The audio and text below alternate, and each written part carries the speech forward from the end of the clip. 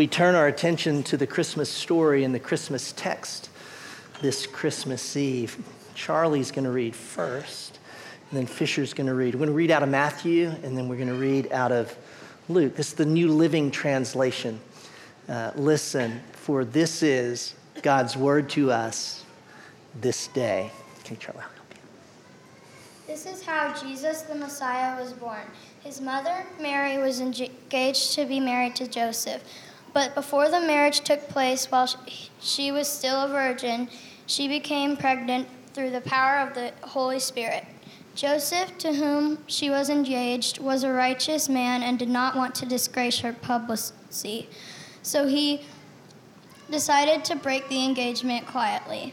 As he considered this, an angel of the Lord appeared to him in a dream. Joseph, son of David, the angel said, "Do not be afraid to take Mary as your wife, for the child within her was conceived by the Holy Spirit, and she will have a son, and you are to name him Jesus, for he will save his people from their sins." All of this occurred to fulfill the Lord's message through his prophet. "Look," the virgin will conceive a child, she will give birth to a son, and they will call him Emmanuel, which means God is with us. Good job, Stu, right there. All right, Fisher, I'll hold this. At that time, a Roman Emperor Augustus decreed that a census should be taken throughout the Roman Empire. This was the first census taken when Quirinius was the governor of Syria. All returned to their own ancestral towers to register for the census. And because Joseph was a descendant of King David, he had to go to Bethlehem in Judea, David's ancient home. He traveled from the village Nazareth to Galilee. He took with him Mary, to whom he was engaged, who was now expecting a child. And while they were there, the time came for the baby to be born. She gave birth to her firstborn, a son. She wrapped him in snugly strips of cloth, and laid him in a manger because there was no lodging available for them. Well done reading. Thank you, Charlie. Fisher, thank you. Yeah, I'll hang on to it. Thank you. That same night, in amongst the other stars, suddenly a bright new star appeared. Of all the stars in the dark vaulted heavens, this one shone clearer. It blazed in the night and made the other stars look pale beside it. God put it there when his baby son was born, to be like a spotlight, shining on him, lighting up the darkness, showing people the way to him. You see, God was like a new daddy. He couldn't keep the good news to himself. He'd been waiting all these long years for this moment, and now he wanted to tell everyone. So he pulled out all the stops. He'd sent an angel to tell Mary the good news. He'd put a special star in the sky to show where his boy was. And now he was going to send a big choir of angels to sing his happy song to the world. He's here. He's come. Go and see him, my little boy. Now, where would you send your splendid choir? To a big concert hall, maybe? Or a palace, perhaps? Now, God sent his to a little hillside, outside a little town, in the middle of the night. He sent all those angels to sing for a raggedy old bunch of shepherds watching their sheep outside Bethlehem. In those days, remember, people used to laugh at shepherds and say they were smelly and call them other rude names, which I can't possibly mention here. You see, people thought shepherds were nobodies, just scruffy old riffraff. But God must have thought shepherds were very important indeed, because they are the ones he chose to tell the good news to first. That night, some shepherds were out in the open fields, warming themselves by a campfire, when suddenly the sheep darted. They were frightened by something. The olive trees rustled. What was that? A wing beat? They turned round. Standing in front of them was a huge warrior of light, blazing in the darkness. "Don't be afraid of me," the bright shining man said. I haven't come to hurt you. I've come to bring you happy news for everyone, everywhere. Today, in David's town, in Bethlehem, God's Son has been born. You can go and see him. He is sleeping in a manger. Behind the angel, they saw a strange, glowing cloud. Except it wasn't a cloud. It was angels. Troops and troops of angels armed with light. And they were singing a beautiful song. Glory to God be fame and honor and all our hoorays. Then, as quickly as they appeared, the angels left. The shepherds stamped out their fire, left their sheep, raced down the grassy hill, through the gates of Bethlehem, down the narrow cobbled streets, through a courtyard, down some steps, past an inn, round a corner, through a hedge, until at last they reached a tumble-down stable. They caught their breath. Then quietly they tiptoed inside. They knelt on the dirt floor. They had heard about this promised child, and now he was here. Heaven's Son, the maker of the stars, a baby sleeping in his mother's arms. This baby would be like that bright star shining in the sky that night, a light to light up the whole world, chasing away darkness, helping people to see. And the darker the night got, the brighter the star would shine. I don't want you to miss that statement in there. The maker of the stars sleeping in his mother's arms.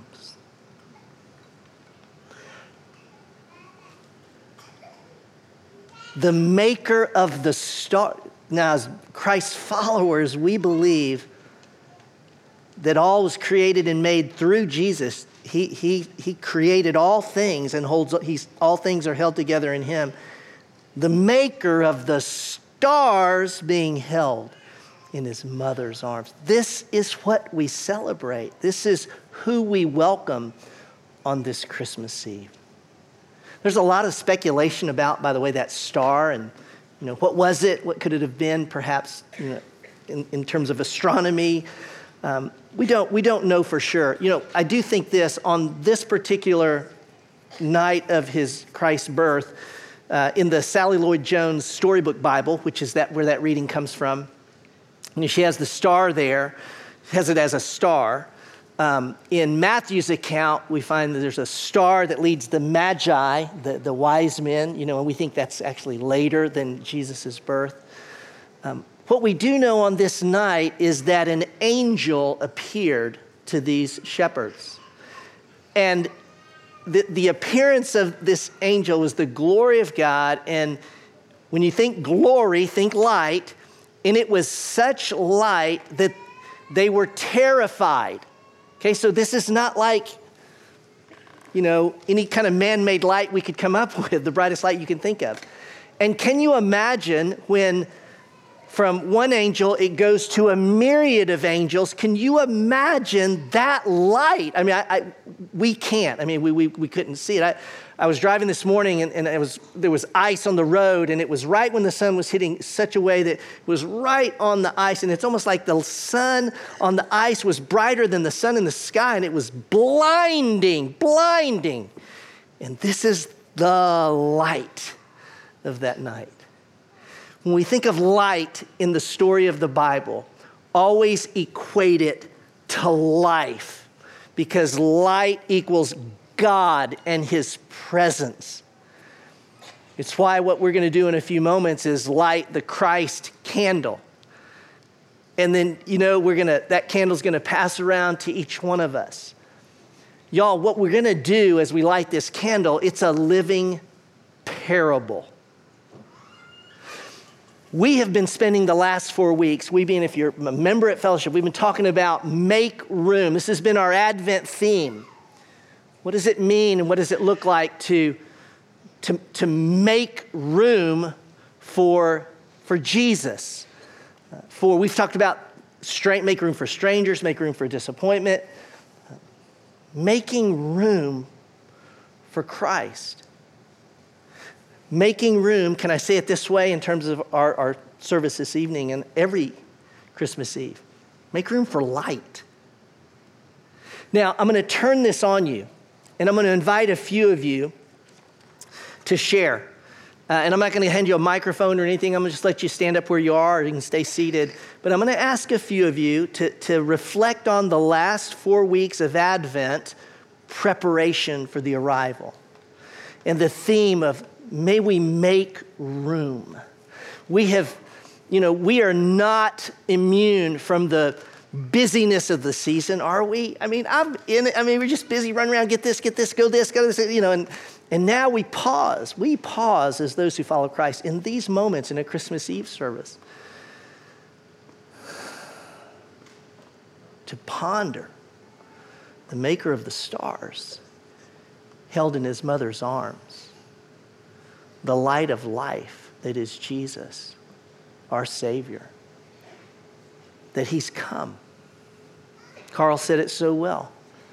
We're going to sing these songs for ourselves and our kids to remind us the Savior has come.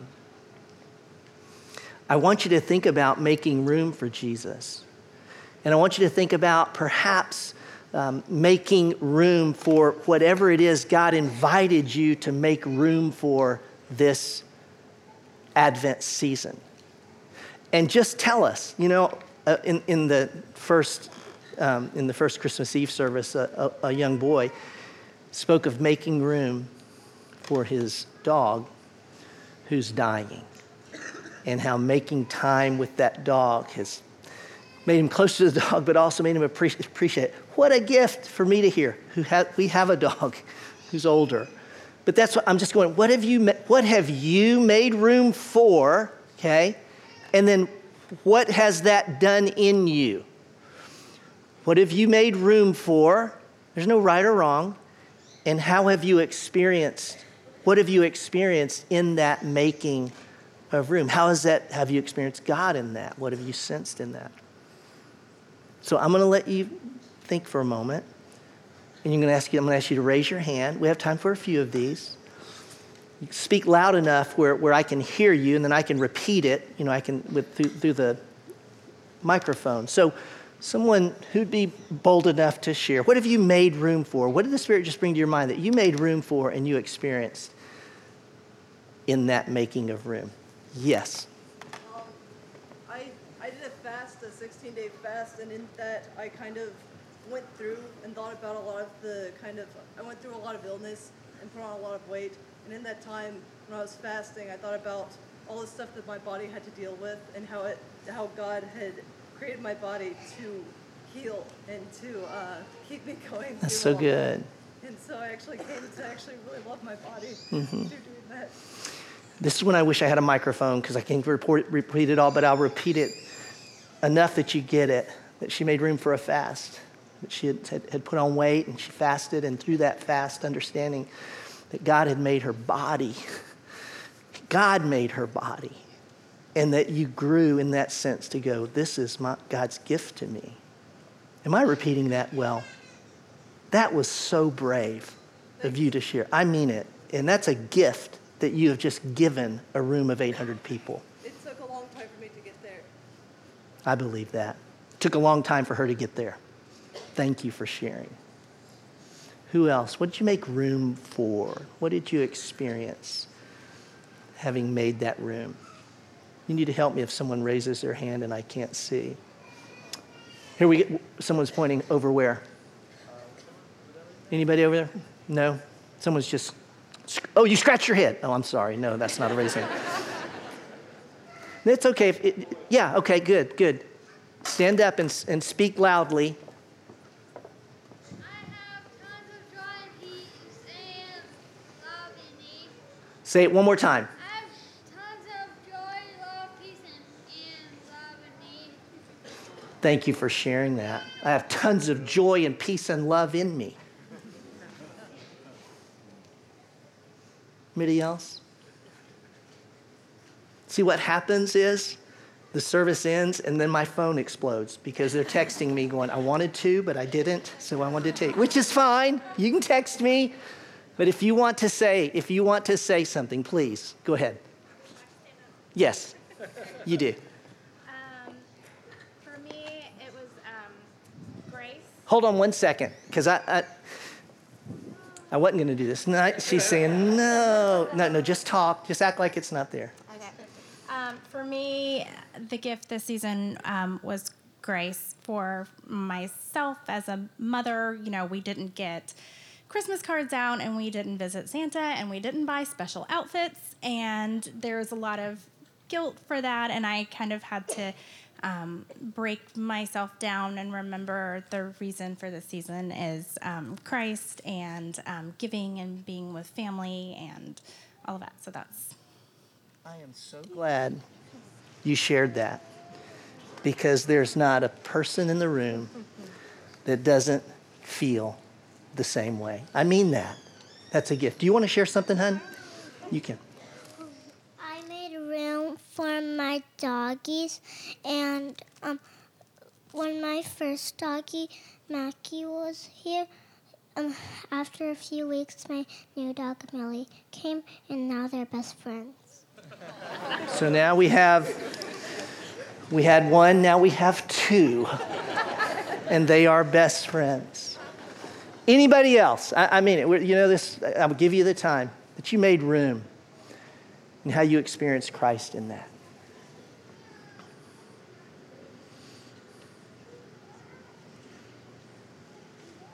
Yeah. Speak loudly.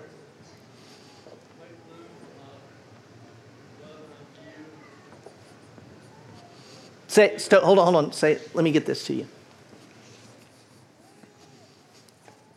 Thank you for sharing too. I mean it. I make room for my blood, give, not to receive. Money, give, not to receive. Mm-hmm. I've been doing it for 3 years. Good for you. Making room to give and not to receive. And is that not at the very heart of the gospel and Christmas? We're going to light the Christ candle because all life is in Christ. Apart from him, there is no life. And it's when we're connected with the life of Christ, when we put our trust in the life, death, and resurrection of Jesus, that our sins are forgiven, we're clothed in his righteousness. And the light that is life is in us, but it's never ours to keep, which is why we are going to enact, and we do every Christmas, and this is the favorite part for many of a Christmas Eve service. The lighting of the candle is not just a habit, it's an acted parable, as I said. And the light from the Christ candle will go from one candle to all of our candles.